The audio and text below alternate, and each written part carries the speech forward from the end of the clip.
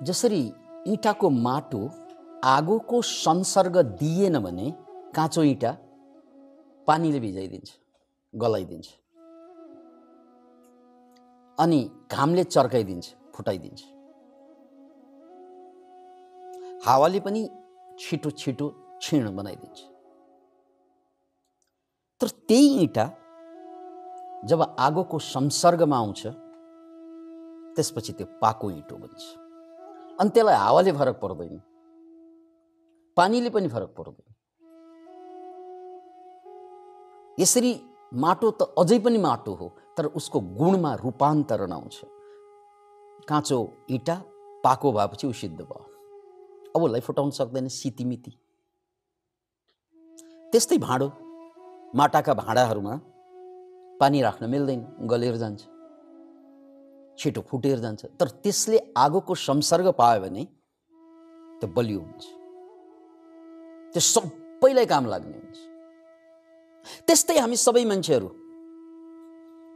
माटाका भाँडाहरू, काम लागे जस्तो हुने, स्वास्थ्य छोयो भने फुटिहाल्ने। घरमा पड्किने भनेको त्यही हो। परिवारभित्र परि एकातिर वार अर्कोतिर चल्नुको कारण त्यही हो, किनकि सबै काँचा काँचा काँचा काँचा, सबैलाई छुनै हुँदैन। यिनीहरूलाई बहुत इगो हर्ट हुन्छ, हो होइन? सोच्नुहोस्, हो, कसैले कसैलाई छ्यासक्क भने पनि उसको अहङ्कारमा यति नराम्रो चोट लाग्छ। यही कारणले गर्दा डिभोर्स भइरहेको हुन्छ, यही कारणले गर्दा झगडा भइरहेको हुन्छ, यही कारणले गर्दा सबै किसिमका मानसिक तनाव भोगिरहेका हुन्छन्। किनकि यी भाँडाहरू, काँचा माटाका भाँडाहरू, एकले अर्कोलाई सहनै सक्दैन यिनीहरू। अब फेरि बिहे गरेर ल्याएपछि अगाडि अगाडि सँगसँगै बस्नु पर्यो, ट्वाङ्ग ठोक्यो भने दुवै टुक्रा, ठोक्किने नै हुन्न हुने। अरे यार, यसलाई जिन्दगी भन्छौँ हामीहरू। त्यो तनावको कारक तत्त्व बाहेक अरू के हो र परिवार भनेको? किन भएको यस्तो? किनकि हामी काँचो भएकोले, हामी अलि बलियो भएको भए, अलि पाको भएको भए ठाङ टुङ ठिङ ठोकेर म्युजिक आउँछ तर फुट्दैन, सितिमिति। किन मान्छे? यो परिवारको कुरा मात्र होइन, संसारकै कुरा पनि यही हो। हामी संसारका विभिन्न मान्छेसँग इन्टरेक्ट गर्दै अगाडि बढ्छौँ। यदि हामी पाको भएको भए, हामीसँग ठोकिने मान्छेहरू काँचा भएका भए, ठोकिनेहरू टुक्रा टुक्रा हुन्छन्, हामीलाई केही पनि फरक पर्दैन। काँचो इँटा र पाकेको इँटाको टक्कर भयो भने के हुन्छ? काँचो इँटा ध्वस्त हुन्छ, पाकेको इँटालाई केही पनि फरक पर्दैन। त्यसकारण दुनियाँका अधिकांश मान्छेहरू यी काँचा इँटा हुन् र यिनीहरूको जिन्दगी जहिले पनि उमेरको साथसाथमा शारीरिक रूपमा क्षीण त भइ नै हाल्यो, मानसिक रूपमा पनि क्षीण हुँदै जान्छ। त्यसकारण जति बुढा भयो त्यति मान्छे त्यति थोत्रो छुत्रो हुनुको कारण त्यही हो, कामै नलाग्ने। किनकि हामी काँचो भएको। यदि पाको भएको भए यो समस्या नहुन्थ्यो। र मैले भनिहालेँ कि काँचो इँटा कसै गरी यो पाकेको इँटासँग टक्कर लियो भने ऊ आफै टुट्छ। त्यसकारण तपाईँ बलियो पावरफुल भयो भने तपाईँसँग टक्कर लिनेहरू हमसे ना टकराना भन्छ नि, उनीहरू आफै टुक्रा टुक्रा भएर जान्छ। तर अहिले त आफू पनि काँचो, उनीहरू पनि काँचो, यहाँ एउटा मात्र टुक्रा हुने होइन, जोइपै दुवै खलास, परिवार ध्वस्त, सबैलाई टेन्सन। किन त भन्नाले जीवन बाँच्न अगाडि एउटा ठुलो गल्ती भयो। सबै कुरा खोज्यौँ तर आफ्नो इम्प्रुभमेन्ट हामी कसैले पनि खोजेनौँ।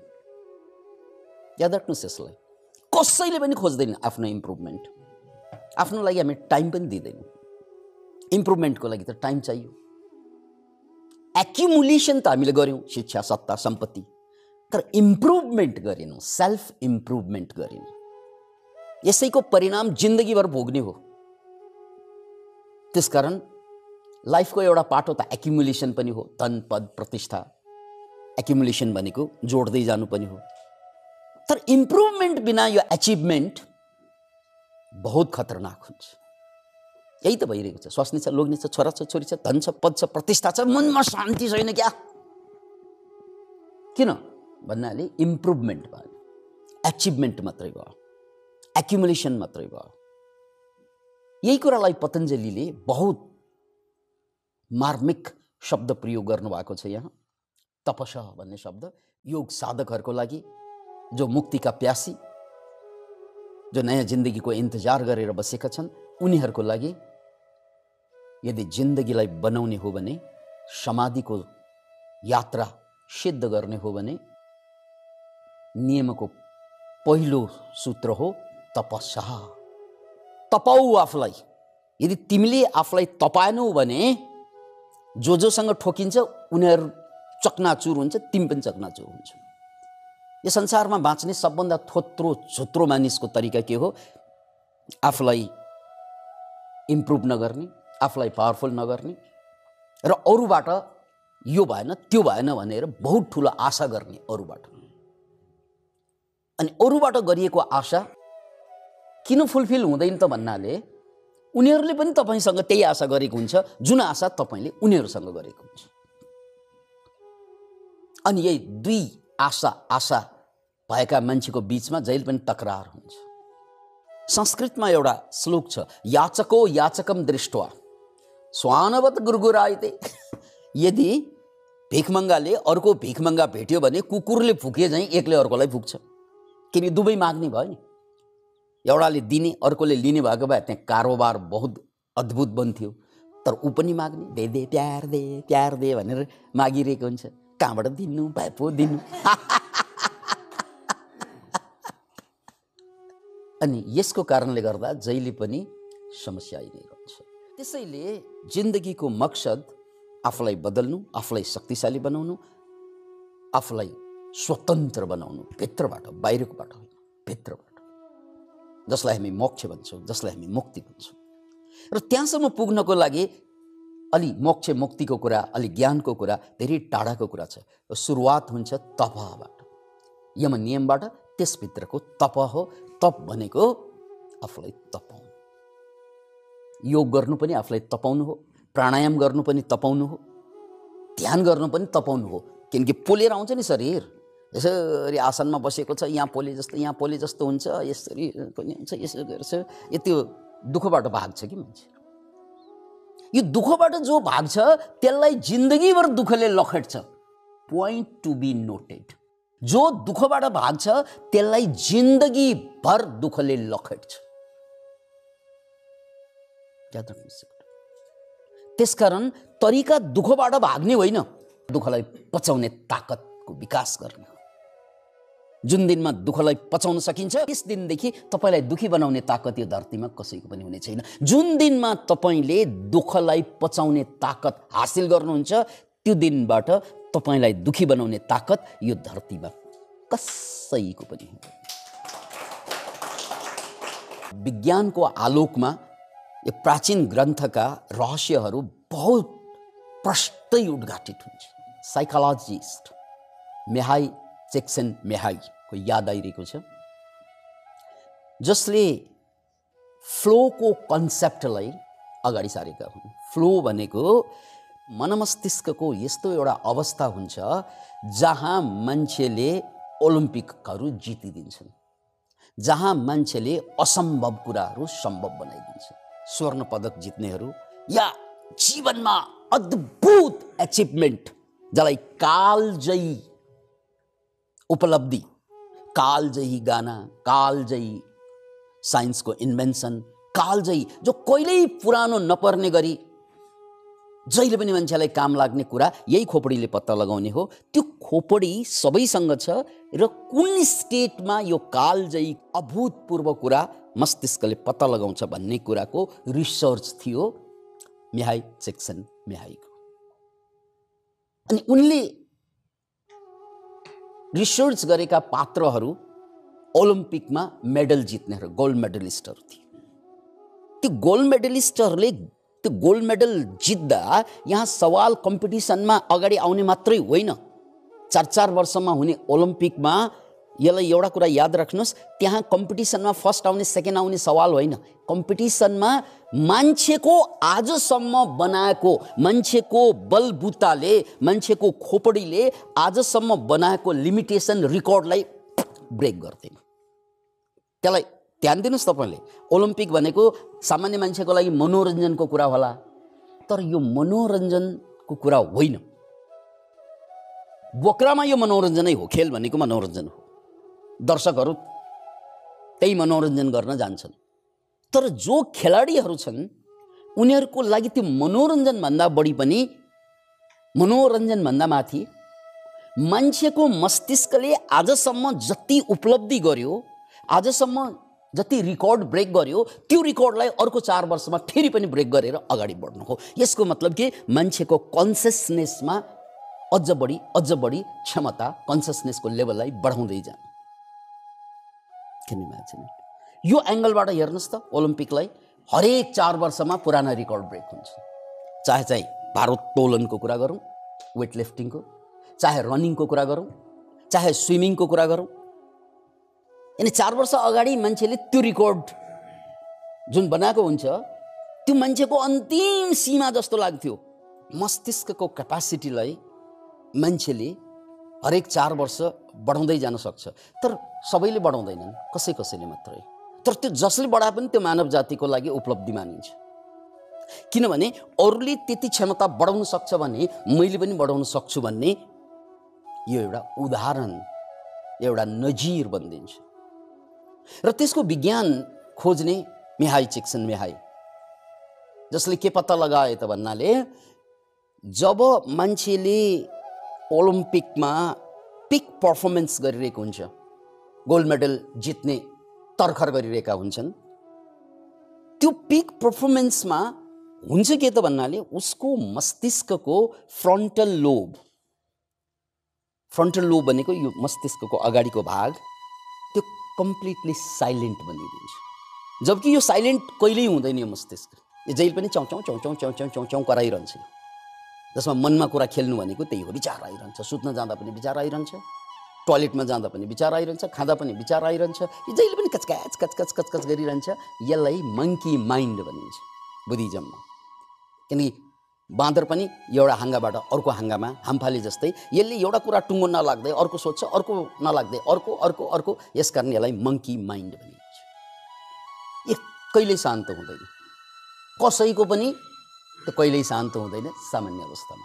तर जब त्यो खेलाडीहरू होस् या कलाकार होस् या लेखक होस् या वक्ता होस् या कोही पनि मान्छे जो पिक पर्फर्मेन्स, अद्वितीय कुरा उसले बोध गर्छ, अद्वितीय कुरा निकाल्छ, सारा रिकर्डहरू पुराना ब्रेक गर्ने अवस्थामा पुग्छ, त्यो बेला यो ब्रेन ट्याक्कै शान्त हुन्छ। त्यसको लागि टेक्निकल शब्द प्रयोग भएको छ, ट्रान्जिएन्ट हाइपोफ्रन्टनेलिटी। त्यो भनेको ट्रान्जिएन्ट भनेको त्यो केही क्षणको लागि, अनि हाइपो भनेको कम, फ्रन्टनेलिटी भनेको यो फ्रन्टल लोब, मस्तिष्कको यो भाग, यो अगाडिको भाग जो पशुमा हुँदैन, मान्छेमा मात्रै विकसित भएको छ। यो विकसित भएको ब्रेन जो जहिले पनि विचार मात्रै गरिरहन्छ, पिक पर्फर्मेन्समा यो ट्याक्कै साइलेन्ट हुन्छ। त्यो ट्याक्कै साइलेन्ट हुँदा ऊ बियोन्ड टाइमको महसुस गर्छ। उसले त्यहाँ टाइम कति गयो त्यो पनि थाहा हुँदैन। यो कन्सियस माइन्ड, विचार भनेको टाइमसँग चलिरहेको हुन्छ, क्यालेन्डरसँग, टाइमसँग। तर जब यो फ्रन्टल माइन्ड, यो कन्सियस माइन्ड स्वाट साइलेन्ट हुन्छ, त्यो बेला अनि टाइमलाई उसले चाहिँ छिचोल्छ, त्यहाँ टाइमै हुँदैन। It's the state of timelessness. किनकि कति टाइम गयो थाहा नै हुँदैन, त्यसको लागि टाइम छैन। अनि टाइम छैन मात्र होइन, त्यसको लागि चारैतिर कोही पनि छैन फेरि। You are not disturb by anybody anything around you.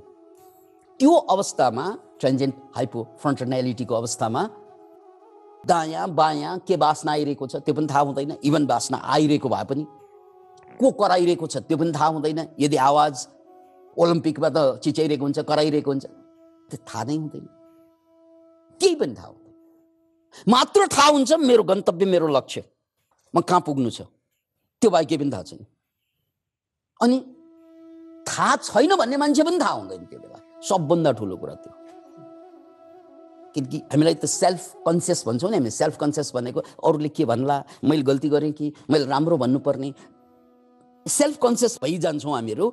चारजनाको अगाडि बोल्नु पर्दा, अरू नयाँ मान्छेलाई चिन्दाखेरि यसले के भन्ने हो कि, सेल्फ कन्सियस भनिन्छ त्यसलाई। जहाँ सेल्फ कन्सियस हुन्छ त्यहाँ सेल्फ कन्फिडेन्स समाप्त हुन्छ। यो कुरा याद राख्नुहोस्। जहाँ सेल्फ कन्सियस भनेको यो नेगेटिभ शब्द हो। सेल्फ कन्सियस भनेको अरूले के भन्ला भन्ने झसक्क याद आउँछ नि मलाई। त्यो सेल्फ कन्सियस हुनासाथ नै म त यति जागिरी, म त यो मान्छे म भन्दा विद्वान मान्छे, उनले मलाई के भन्ने होला, म भन्दा ठुलो मान्छे। त्यसकारण अधिकांश मान्छे ठुला बडा मान्छेको अगाडि नर्भस भइदिन्छन्। त्यो सेल्फ कन्सियस भनिन्छ त्यसलाई। यसले के पो भन्ने होला, राइट? त्यो सेल्फको सेन्सै हुँदैन त्यहाँ। सेल्फको सेन्सै हुँदैन, त्यसकारण सेल्फ कन्सियस पनि हुने कुरा भएन। के भएन? टाइम भएन, सेल्फको सेन्स भएन, डिस्ट्र्याक्सन भएन। तीन कुरा मात्रै याद राख्नु। के रे? कतैबाट पनि डिस्ट्र्याक्सन भएन। न नाकले, न कानले, न आँखाले, केही चिजले डिस्ट्र्याक्सन भइदिएन। अनि म भन्ने जो अहङ्कार छ त्यसको बोध समाप्त हुन्छ, राइट? डिस्ट्र्याक्सन छैन, टाइम छैन। अर्को कुरा, यो तीनवटा कुरा जुन घटना घट्छ त्यो बेला ब्रेनको लेभल, त्यो बेला त्यो बिटाबाट अल्फा, थिएटा, डेल्टा भन्दा अझै पर एउटा लेभल हुन्छ, गामा लेभल। बस त्यही गामा लेभललाई हिट गरिदिन्छ। त्यो भनेको सबभन्दा बढी चाहिँ इलेक्ट्रिकल चाहिँ चार्ज हुने टाइम चाहिँ गामा लेभल हुन्छ। त्यो बेला डोपामिन जो हर्मोन हो, जसलाई ह्याप्पी हर्मोन भनिन्छ, त्यो हर्मोन पर्याप्त मात्रामा रिलिज भइरहेको हुन्छ त्यही बेला, त्यसको बायोलोजी। अनि त्यसपछि मस्ती बाहेक केही पनि छैन। बस त्यो बेला जे पनि गरिदिन्छ मान्छेले। त्यही बेला जब आनन्द बाहेक त्यहाँ केही पनि छैन, त्यही बेला नयाँ रेकर्ड ब्रेक गरिदिन्छ। त्यसकारण यो हामी सबै मान्छे एक्स्ट्रा अर्डिनरी हुने ताकत छ हाम्रो मस्तिष्कमा। महान बन्ने ताकत छ सबैमा त्यो।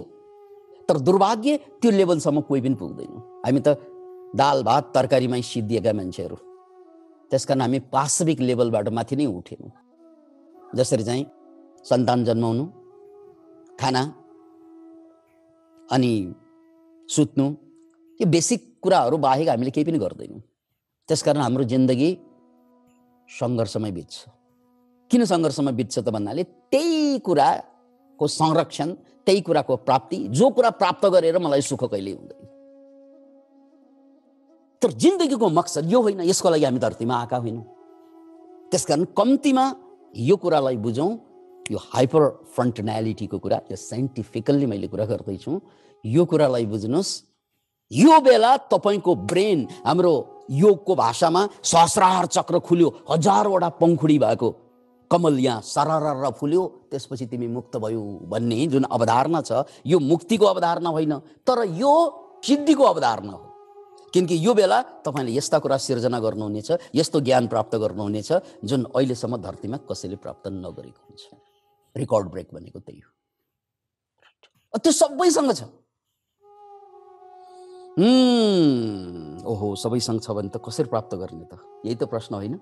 यो प्रश्नको जवाब पतञ्जलीले 2200 वर्ष अगाडि दिनुभयो। तप गर्नु। तप भनेको जब तपाईँ पद्मासनमा बस्नुहुन्छ या कुनै योगासनमा बस्नुहुन्छ, त्यो योगासनमा तबसम्म बस्नु जबसम्म पोलेर पीडा भएर छटपट हुँदैन, तबसम्म बस्नु। अब तप सुरु भयो।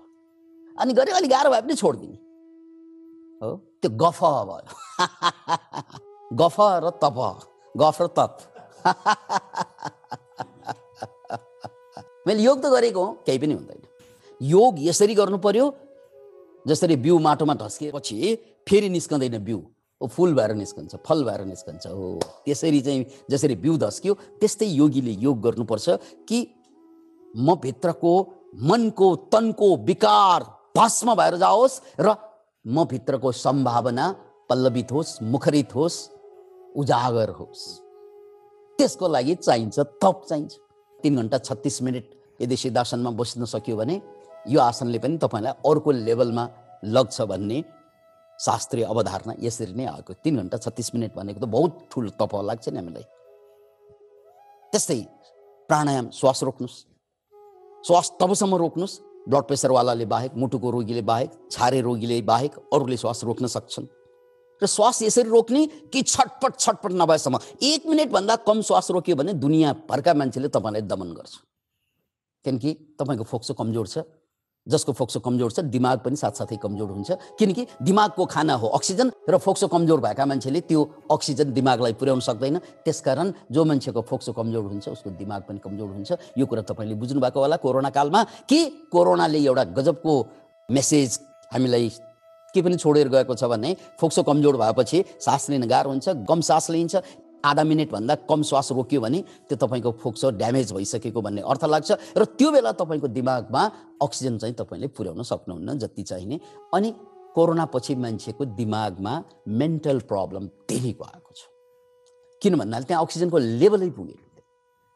त्यसैले 1 मिनेटभन्दा कम सास रोक्ने मान्छेहरू सबभन्दा कमजोर मान्छे हुन्छ। कम्तीमा पनि 1 मिनेट र 1 मिनेट प्लस श्वास रोक्न सकेपछि मात्रै बल्ल गएर तपाईँको ब्रेन पावर बढ्दै जान्छ। यो तप नै हो। त्यसैले घडी हेरेर हरेक दिन 1-1 सेकेन्ड श्वासलाई बढाउँदै बढाउँदै बढाउँदै 1 मिनेट, 2 मिनेट, 2 मिनेट प्लस अद्भुत हुन्छ। 3 मिनेट मान्छेले श्वास नलिकन बाँच्न सक्छ, तर गाह्रो चाहिँ हुन्छ, तर सक्छ। त्यसैले प्राणायामलाई यदि तपाईँले जति सक्नुहुन्छ त्योभन्दा बिस्तारै 4% बढी, धेरै होइन, 4% जति सकिन्छ त्योभन्दा 4% बढी चाहिँ पीडा खप्ने, भोलि अर्को 4% बढी पीडा खप्ने, पर्सि अर्को 4% बढी पीडा खप्ने हो भने त्यो पीडा नै तप बनिदिन्छ। आसन पनि त्यही हो, सबै कुरा त्यही हो। त्यति गर्ने जतिमा पीडा उत्पत्ति हुँदैन तबसम्म गरिन्छ। अनि जुन कुरामा पीडा हुँदैन त्यो कुराले हिरा फलाउँदैन। यो कुरा बुझ्नुहोस्, जुन कुरामा पीडा हुँदैन त्यो कुराले हिरा फलाउँदैन। किनकि हिराको विज्ञान पनि त्यही हो। जुन कोइलाको पोइन्टमा सबभन्दा बढी ताप र चाप हुन्छ त्यही चाहिँ हिरा बन्ने हो। कोइला हिरा बन्नलाई पनि ताप र चाप चाहिन्छ। उसले तपस्या गरेको, त्यो तप गरेको। कोइलाले तपस्या गरेर हिरा बन्ने हो। यहाँ मिहाई चिक्सेनमिहाईको तथ्याङ्कले के देखायो त भन्नाले कुनै पनि कुरा तपाईँले जे घरमा भात पकाउनेदेखि लिएर अफिसको काम गर्नेदेखि लिएर घर बोहार्ने, झाडु लगाउने आदि इत्यादि काम जे काम गरे पनि यदि तपाईँले त्यसमा अलिकति पनि एफोर्ट थप्नु भएन भने त्यो बोर हुन्छ। दिनदिनै एउटै कुरा गर्दा बोर हुन्छ, त्यसको रस मर्दै जान्छ। अनि त्यो गरी टोपल्ने काम गर्छौँ, छिटो। एकचोटि विचार गर्नुहोस् त, हामी सबै कुरा छिटो गरिरहेका हुन्छौँ। किनकि त्यसमा हामीलाई रसै आउँदैन। त्यो छिटो जाओस्। यदि तपाईँले त्यहाँ रस दिनु छ भने त्यो कामलाई अलि कष्टदायक बनाउनु पर्छ।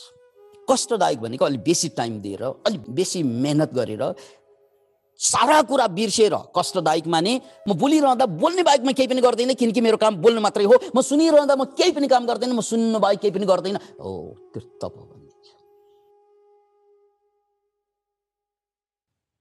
त्यही बेला त्यो तप, त्यो पीडा पनि हुन्छ, दर्द पनि हुन्छ। किनकि कुनै पनि कुरा ट्याक्कै कन्सन्ट्रेट गरेर लामो समय त्यहाँ टिकिरहँदाखेरि पीडा हुन्छ। त्यो पीडा धेरै खप्यो भने मान्छे भाग्छ, हुँदै भएन भने साह्रै बोर हुन्छ। त्यसैले साइन्टिफिकल्ली जे गरे पनि 4% बढी गर, जे गरे पनि 4% बढी गर, अनि मात्रै त्यसमा रस आउँछ। एकदमै चाहिँ मैले जे गरिरहेको छु छिटो भाग्ने हो भने त्यहाँबाट 4 मिनट दुःख खाऊ, त्यसले अनि फ्लोमा लान्छ तपाईँलाई। किन भन्नाले 4% बढी च्यालेन्जले के गर्छ, अलिक गाह्रो भइरहन्छ त्यहाँ। अनि गाह्रो हुँदाखेरि फोकस्ड हुन्छ। त्यही त्यो फोकस्ड हुँदै जाने नै क्रममा अनि तपाईँको ब्रेनको लेभल चेन्ज हुँदै जान्छ। That is it. र यो मिहाई चिक्सेनमिहाईको जुन रिसर्च हो, त्यो रिसर्चले संसारभरका एक जमात मान्छेलाई अपग्रेड बनाइदियो। किन भन्नाले त्यहाँ बाटो खुल्यो। कोही पनि मान्छे चाहिँ बेवकुफबाट, मूर्खबाट, जाहिलबाट, कमजोरबाट महापुरुष बन्नु छ, महान शक्तिशाली बन्नु छ, महान जिन्दगी बाँच्नु छ भने हेयर इज अ वे। एउटा किताबको नामै छ द बर्थ अफ जिनियस। अनि जिनियसहरू कसरी जन्माउने, जन्मिने पनि जिनियस हुन्छन्, तर कसरी जन्माउने फ्लो स्टेटमा पुगेर। अनि फ्लो स्टेटमा पुगेको मान्छेको जीवनमा बोर्डम भनेको कहिले पनि हुँदैन। त्यसकारण उसले रक्सी खाँदैन, जाँड खाँदैन, चुरोट खाँदैन। जाँड नखा, रक्सी नखा, चुरोट नखा, वेश्यावृत्ति नगर भन्दै पर्दैन। किनकि फ्लो स्टेटमा गइसकेपछि यति आनन्द, यति शान्ति, यति गौरव लाग्छ आफूप्रति। वाउ, जिन्दगी त पहिलोचोटि बाँचे जस्तो अनुभव हुन्छ। त्यस्ता मान्छेलाई न रक्सीको, न जाँडको, न खत्तम चिजको याद आउँछ। नि माझले त्यसकारण जिन्दगी भनेको आइडर तपाईँले फ्लो स्टेटमा गएर बाँच्ने हो, नत्र भने रक्सी, जाँड, चुरोट, साना तिना कुरामा सिद्धिने हो। अरू उपाय छैन जिन्दगीमा। सिद्धिएकाहरूलाई हेर्नुहोस्, सिद्धिने क्युमा बसेकाहरूलाई हेर्नुहोस्। आजको लागि यतिकै। जय होस्।